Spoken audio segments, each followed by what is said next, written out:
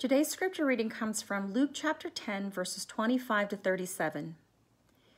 Then an expert in the law stood up to test him, saying, "Teacher, what must I do to inherit eternal life?" "What is written in the law?" he asked him. "How do you read it?" He answered, "Love the Lord your God with all your heart, with all your soul, with all your strength, and with all your mind, and your neighbor as yourself." "You've answered correctly," he told him. "Do this and you will live." But wanting to justify himself, he asked Jesus, "And who is my neighbor?" Jesus took up the question and said, "A man was going down from Jerusalem to Jericho and fell into the hands of robbers. They stripped him, beat him up, and fled, leaving him half dead. A priest happened to be going down that road. When he saw him, he passed by on the other side. In the same way, a Levite, when he arrived at the place and saw him, passed by on the other side. But a Samaritan on his journey came up to him, and when he saw the man, he had compassion. He went over to him and bandaged his wounds, pouring on olive oil and wine. Then he put him on his own animal, brought him to an inn, and took care of him. The next day he took out 2 denarii, gave them to the innkeeper, and said, 'Take care of him. When I come back, I'll reimburse you for whatever extra you spend.' Which of these 3 do you think proved to be a neighbor to the man who fell into the hands of the robbers?" "The one who showed mercy to him," he said. Then Jesus told him, "Go and do the same." The word of the Lord. Thank you, Liz, for reading that well-known parable. This summer, we are looking at the parables of Jesus. The parables were Jesus's favorite way to teach. He taught in these very short and simple stories that were also very subversive.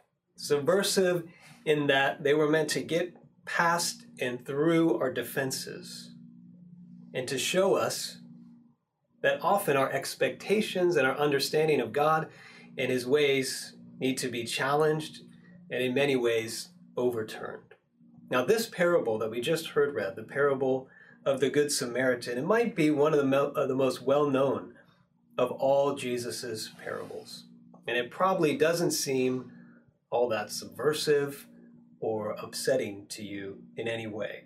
The phrase Good Samaritan is a part of our cultural vocabulary, and we use it all the time. We use it to describe someone who goes out of his or her way to help another person. So if we see a little spotlight in the news about a story of a Good Samaritan, somebody who did something to help another person, a neighbor in need, usually we'll watch that story, we'll smile, we'll feel all nice and warm inside and say, "Wow, that was such a nice story.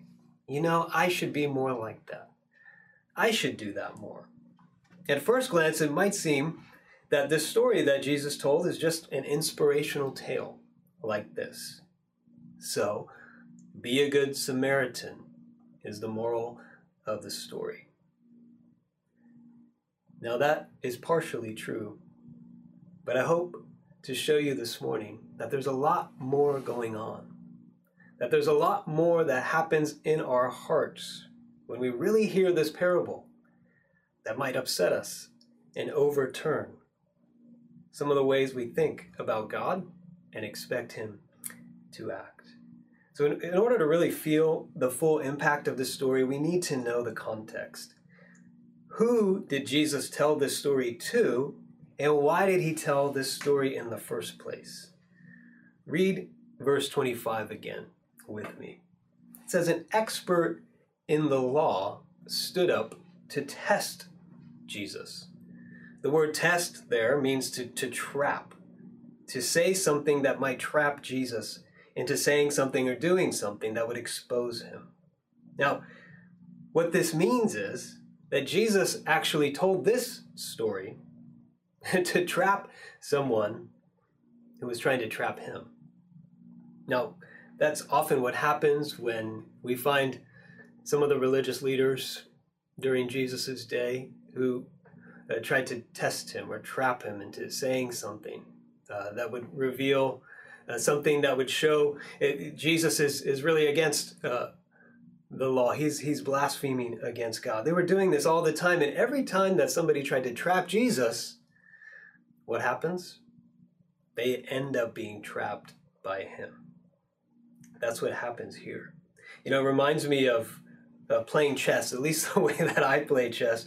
When I play chess, usually I think I'm trapping the other person that I'm playing against. And I'm not very good at chess, just to throw that out there. I am not good at chess, so I'm often so focused on the trap that I think that I am setting for my opponent. And I'm thinking inside, I got him. He's going down. I'm about to say check. And all of a sudden I hear my opponent say to me, checkmate, in a way that I didn't even see coming. This lawyer was trying to put Jesus into check, but this story was Jesus's way of putting him into checkmate. Jesus wasn't trapping him in order to prove a point and say, aha, you try to trap me, I'll trap you, aha. He wasn't trying to win an argument. He wasn't trying to one-up this lawyer in a debate. He was trying to trap him in order to win his heart, so that he would become someone who genuinely and truly loved his neighbor. So that he would become someone who no longer asks, who is my neighbor, but would be someone who loves his neighbor as himself.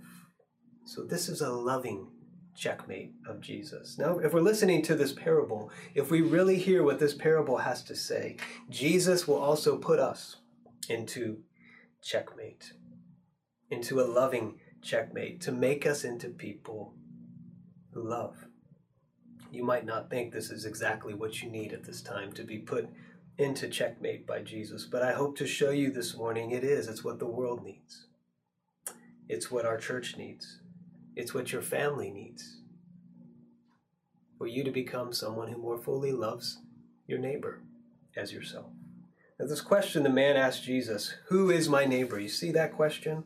That's the real question. That's the honest question that is underneath so much of what is happening right now, all around us in our world. So much of what we're facing right now. We say, who is my neighbor? Is a Republican my neighbor? Is a Democrat my neighbor? Are those who are right-wing or left-wing, are they my neighbor? Who is my neighbor? People of a different race? Who is my neighbor? People who protest? People who protest protests?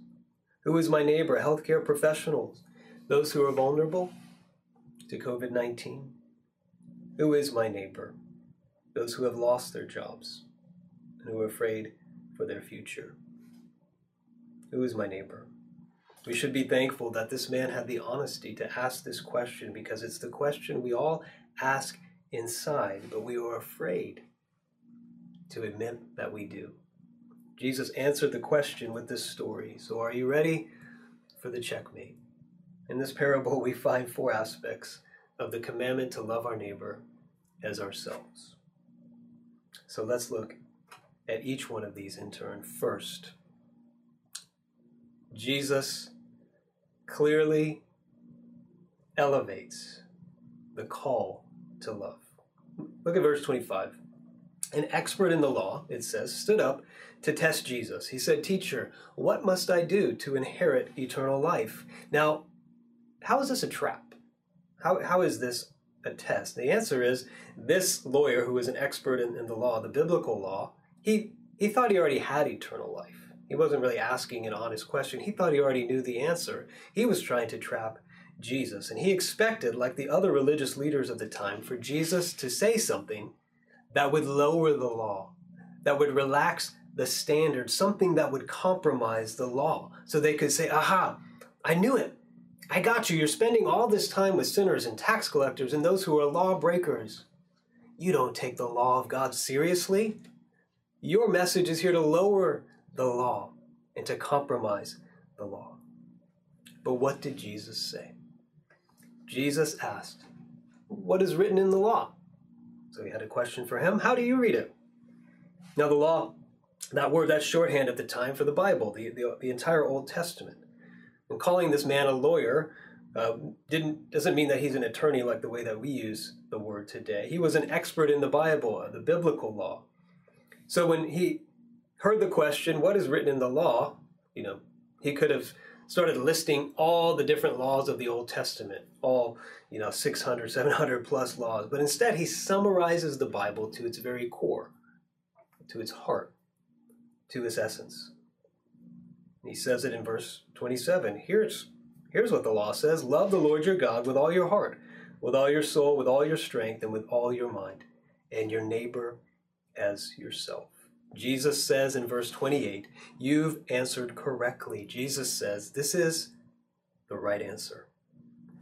Then in response to this, he tells the story that not only affirms that this is the right answer, this is what the Bible is all about, but he elevates, he raises the call to love higher than anybody would have at his time. And as far as I'm aware, higher than anyone ever has in human history. Jesus tied together a genuine love for God with a love for neighbor that looks like this, that looks like the love in this parable, and said the only way we can genuinely say we have this love for God that's real and genuine is if our love looks like the love in this story. I want to pause right here for some thoughts on application. This is the right answer, Jesus says, to what the Bible is about at its heart and at its core. Love God with all we are, love our neighbor as ourselves. This is where we start when we get lost, when we get confused, when we get overwhelmed, when we don't know what to think about things that are going on in our world, or even what we are supposed to do. When we're overwhelmed and off track, we come back here to the heart and the essence of it all, the call to love. So with all the complicated issues that we are facing right now, they are big and they are many. The continuing pandemic, politics and the upcoming election, race and the economy, with all the deep brokenness that's being revealed in us and around us, as we face all the challenges of living in this disrupted world. We're all coming to realize we can forget going back to normal anytime soon. We're starting to wonder what is the new normal, and we're all coming to the place, this is how I'm feeling, where maybe there is no normal. What is going on? We're so disrupted.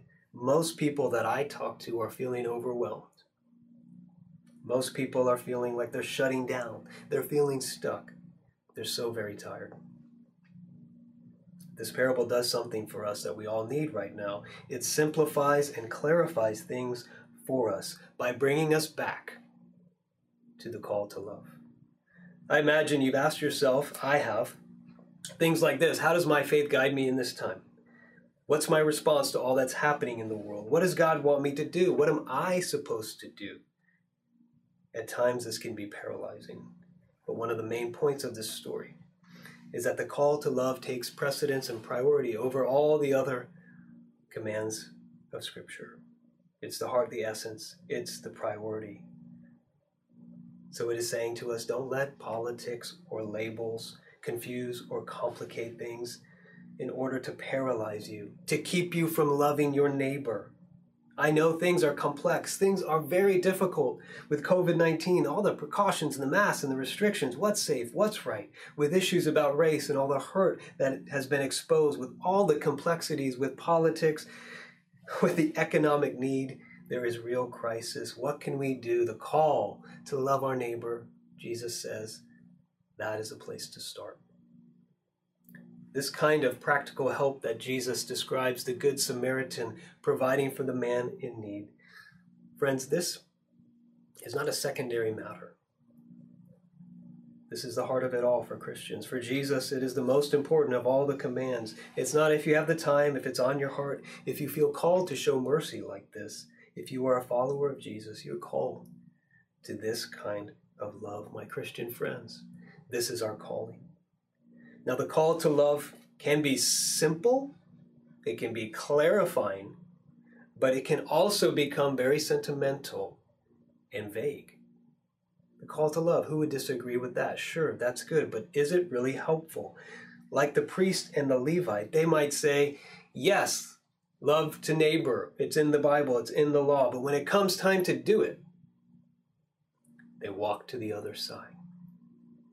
When they saw a situation that called for love, they crossed to the other side. Jesus won't allow the call to love to be vague and sentimental, not just lip service. That's why he told this story. So let's dig more into the parable itself and talk about the scope of love. Second point. At one level, this Bible expert and teacher, he got it right. He got the right answer. Jesus said, "You have answered correctly." He agreed with Jesus about the priority of the call to love. But he had a follow-up question, didn't he? It was about the scope of love, the scope of the call to love. And he asks it in verse 29. Who is my neighbor? What a question. Why did he ask that question? What do you think? What was he saying? What was he asking? Isn't the only reason to ask this question in order to exclude some people from the call to love? From the category of neighbor, right? If you're excused from loving them, then you can justify yourself. As we learned, that was going on inside of this lawyer's heart. And so he could say, I'm accepted because I love these people. I don't have to worry about those people out there. Now, how does Jesus answer this question? He tells the parable. Now this, starting in verse 30, is a very realistic story. I have a few pictures that I want to show you. It's so realistic that some scholars think that Jesus is telling this story based on an actual story that really happened.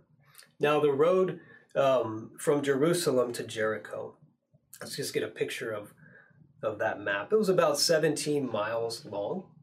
Jerusalem, there you see the journey. Jerusalem was actually 2,700 feet, is 2,700 feet above sea level, down to Jericho, which is 800 feet above sea level. So it's quite a big drop over the course of 17 miles. The areas around the road were not inhabited. It was barren. It's like desert with cliffs and gullies all along the road. There are some pictures. I want you to picture this when you hear this story. This is the road the travelers were on. This road was known back in those times as the path of blood. That's not a path that I would want to take. Hey, do you want to take the journey down the path of blood? No, thank you. Why was it called that? Well, it was unsafe.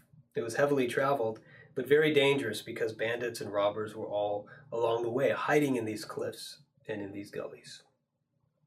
So this man is not named. He's not identified, but it's clear he's a fellow Jewish man. He fell into the hands of robbers. He was stripped. He was beaten. He was left half dead. And so a priest comes along. A priest.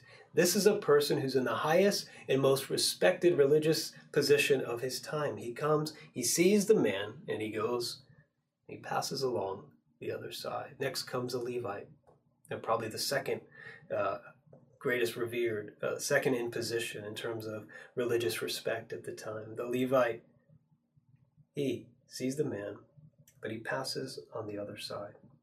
Who's next? Well, this is where the tension is building.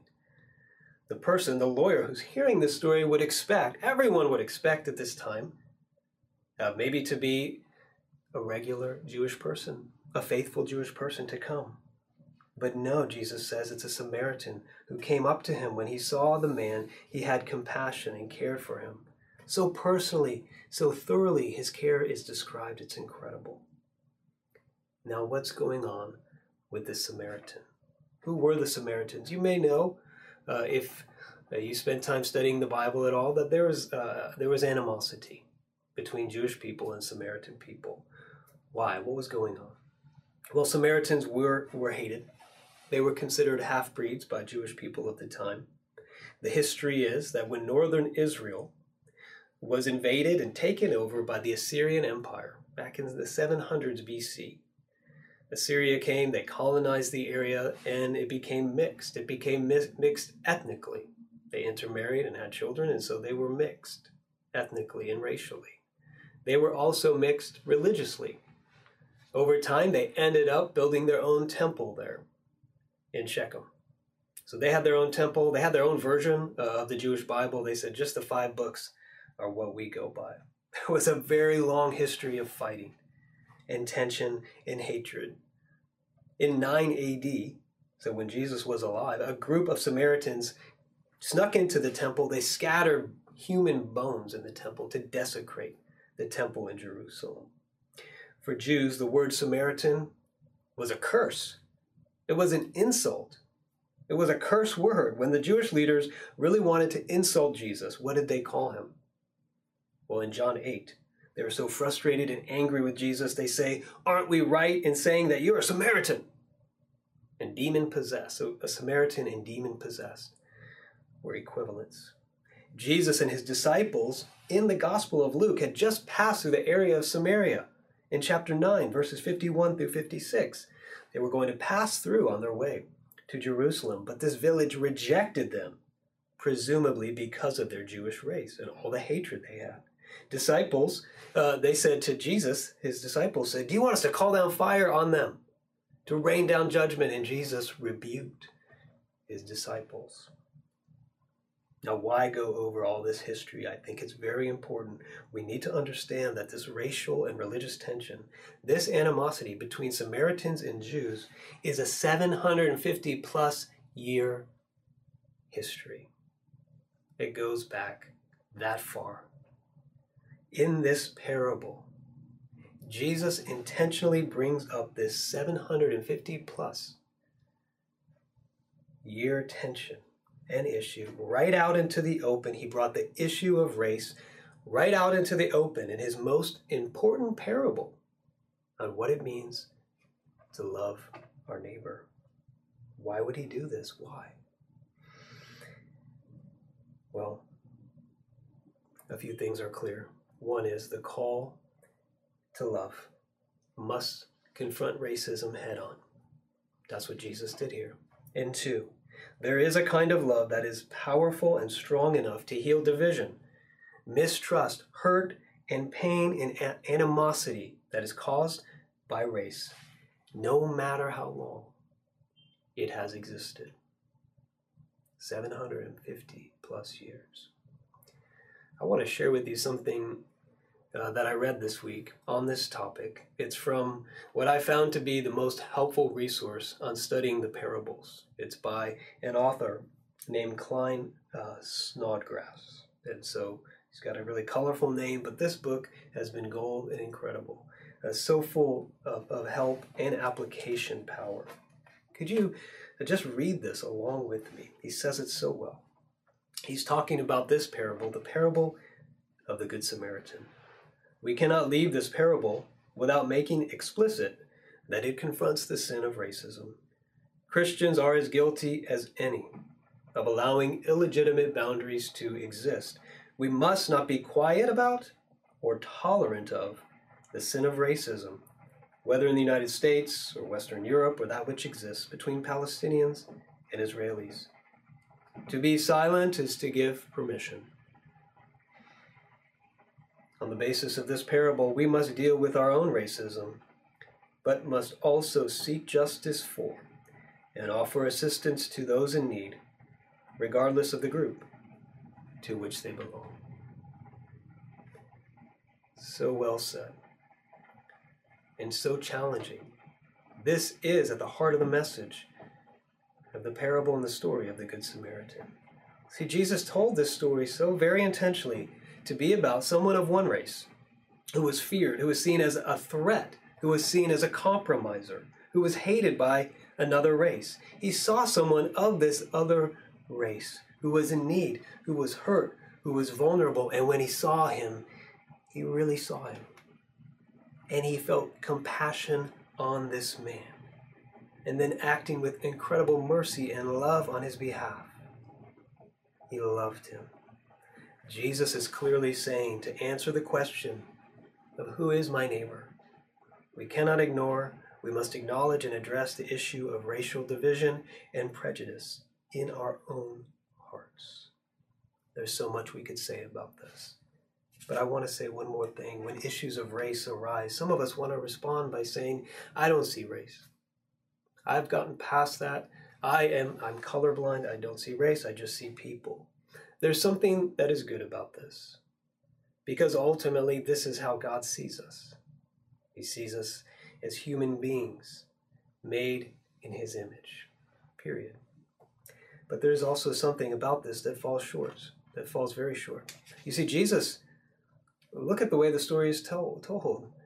Jesus wants this man to say the word Samaritan with respect and honor and dignity and admiration, but the man couldn't. You see at the end, who is the one who proved to be a neighbor to this man? He says, not Samaritan, the one who showed mercy. He couldn't even say the name. To not call him Samaritan, his ethnic and racial identity, is not to acknowledge the history and harm that stood between them in order that it might be healed. You see that? I think that's very important. How does the call to love our neighbor, how does it guide us in our present moment? Again, so much we could say, but to begin, it means loving our black neighbors in America, in our country, who have often been passed by on the other side, and often by Christians. And to be people who can see and feel compassion.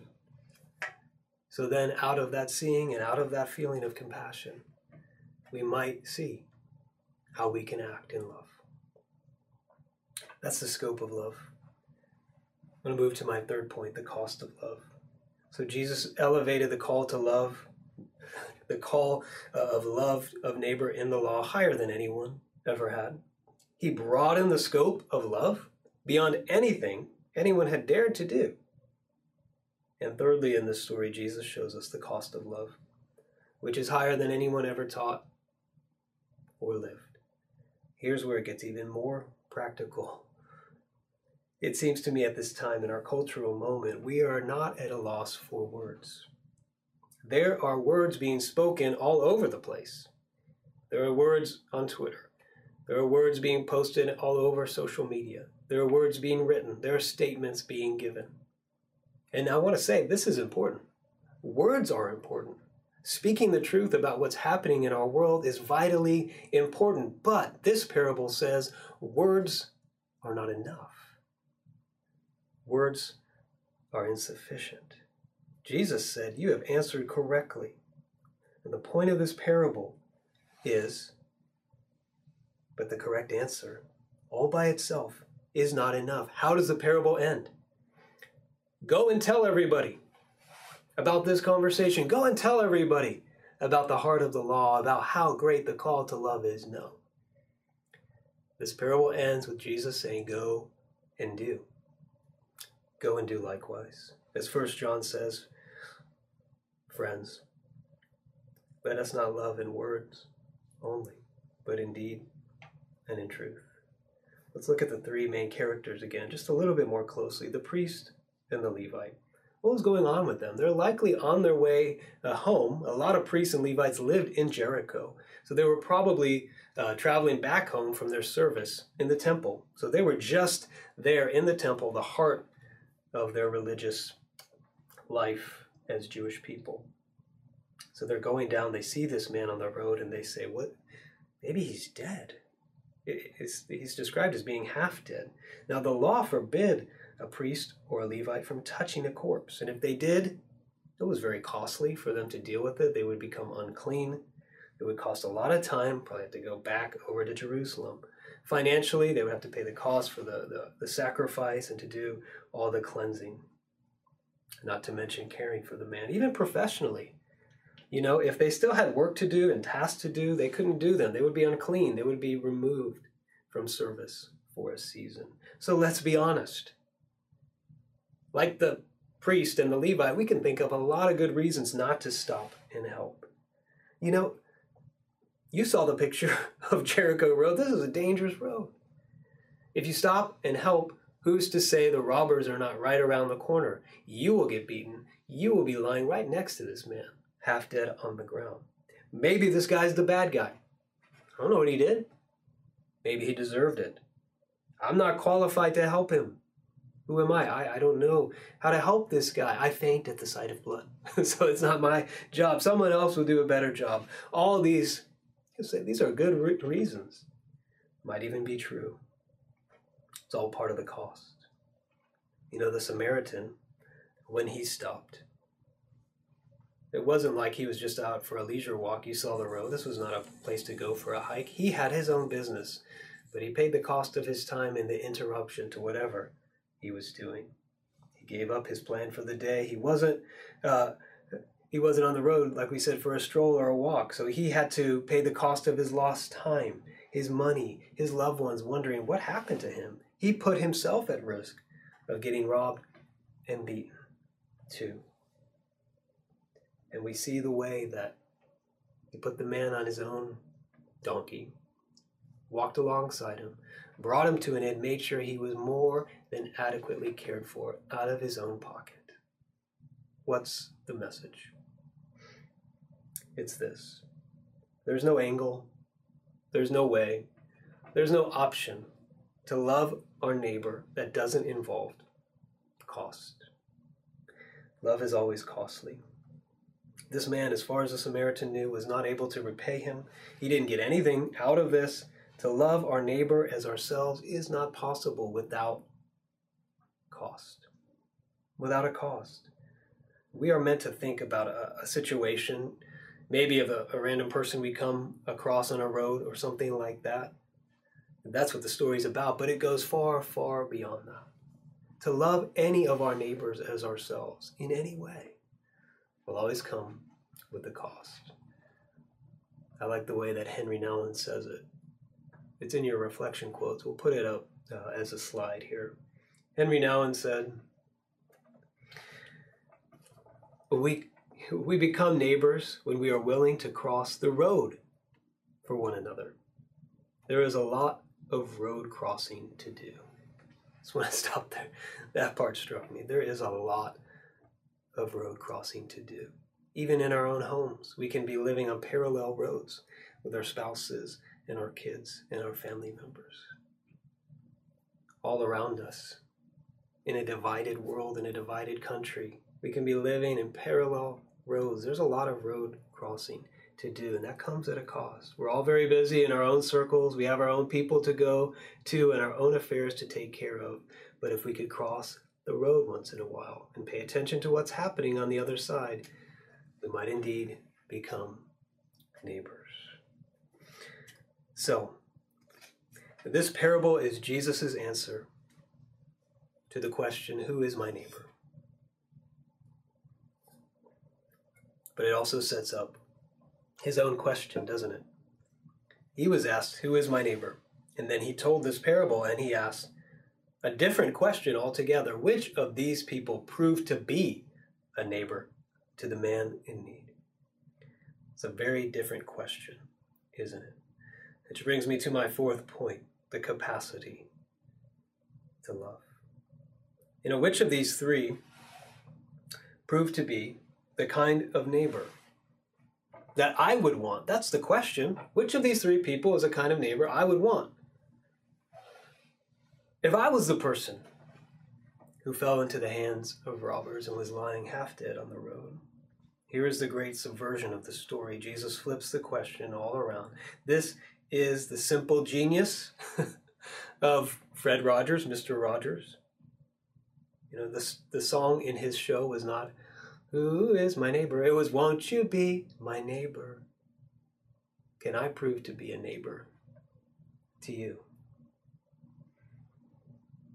How can we become the people with the capacity to obey the call to love, which Jesus elevated far, far, far greater than anyone ever has? How can we become people who are able to love with the scope of love that Jesus widened far greater to even those we consider our enemies? How can we become people who absorb the cost of love, which is far greater, which is far more than we are prepared to give? It comes down to which person we identify with in the parable. The call to love is higher. The scope of love is wider. Jesus made the cost of love greater. And now, at this point, as you're listening to this message and thinking about this parable, you might feel like, wow, I feel guilty. How can I ever be like the Good Samaritan? And friends, guilt Although it might be true, we might need to feel it. Guilt will never motivate us to love like this. It will not give us the capacity to love, to follow the call, the scope, and the cost. What will? Kids, I want you to pull out that picture, the second picture. Hopefully you had it printed. Hopefully it's a little bit colored up by now. It's a scene. It shows the passing by priest or Levite. It shows the man on the ground. It shows the Samaritan holding this man in his arms. Question for you about this story. Who was the lawyer supposed to identify with? Who was he in the story? He wasn't the priest. He was a lawyer. He knew that. He wasn't a Levite. He was an expert in the law. And he knew for sure he was not a Samaritan, would have never, ever admitted to being that. He expected the third person after the Levite and the priest to be him. To be him. He expected to be the hero of this story. But who was he? Where was he? Jesus placed him as the man on the road. This is the trap. This is Jesus' trap of love. He was trying to trap Jesus, and Jesus trapped him. He wasn't the hero of the story. He was in need of a hero. He was in need of rescue, of compassion, of someone who would feel for him and show mercy to him. He was in need of a love that was higher and wider and greater than anything he could ever have conceived of or imagined was possible. The whole point of the parable that Jesus told was to trap this lawyer into seeing, into feeling, I could never love like that, like the Samaritan. And all who want to justify themselves must be shown this. And the most loving thing for Jesus to do is to show us it is not possible to justify ourselves in order to inherit eternal life. We are the people on the road. Beaten, helpless, powerless. This is the condition where sin and the brokenness of the world has left all of us. We are not the heroes in this story. We're in need of a hero, a rescuer, someone who would come, who would cross the barriers of animosity, barriers of hate, barriers of avoidance, who would cross the road for us. We need that kind of love. And friends, the gospel is that Jesus is the one who has that kind of mercy for us. The word compassion, this was the turning point. This is why the Good Samaritan crossed the other side of the road while the priest and the Levite stayed on their side. Why? He felt compassion. Compassion is the word that's most used to describe Jesus's reaction, his heart reaction to those who are broken, who are sinful, those who have reached the dead end of justifying themselves and feel the weight of guilt and feel the impossibility of change. Jesus feels compassion. The word is the word we've talked about before. It comes from splanchna in guts. His inward parts are moved so that he crosses the road and comes to us. Such is the message of the gospel. Jesus has crossed into our world and all of its brokenness. And he's carried us, paying a cost greater than we could ever imagine. Such is the love with which we have been loved. And the most loving thing for Jesus to do is whatever it takes to make us into people who love God with all that we are and love our neighbor as ourselves. Sometimes he has to put us in checkmate in order to do this. Love like this is not what we do in order to earn eternal life. That's not possible. Love like this is what we need to melt our hearts in order to receive eternal life. We don't know what happened with this man. It's left a mystery. But do you feel his heart was moved? This Samaritan in the story moved his heart ever so slightly, melted him a little bit. It's the one who showed mercy, he said. It's the power of compassionate, merciful, costly love that changes a heart. And this is the power of the message and the truth of the gospel. That kind of merciful, compassionate, costly love has been given to us freely. Jesus, he took all the debt from our failure to love upon himself, and he gives us freely his loving heart. This is the gospel. This is the power that gives us the capacity to love. So love like this is what we do as a result of having eternal life in Christ. Friends, this story that puts us in checkmate is the story that can transform us to be people who stop asking, who is my neighbor? And start being people who prove to be a neighbor to those who need a neighbor. May the Spirit of God do that work in us. Let's pray. Father, I pray right now, as we think about this very well-known parable, that you would get it into the places in our lives and our hearts where it needs to go. We need to hear this call. And so we so need to hear the scope of the love that we are called to. In many ways, we shrink back from the cost. So, Lord, we do pray, fill us with the capacity, the power, the ability to love, knowing how much we have been loved by you. We fall short, forgive us, but help us, enable us as a church, as your followers, to love. Even when it's complicated and messy and we don't quite know exactly what to do, help us cross over to the other side and love. Give us opportunities like this and give us the ability to act when those opportunities arise. Thank you that we could say you are good. Your faithful love for us in Christ endures forever. Transform us and change us, we pray. In the name of Jesus, amen.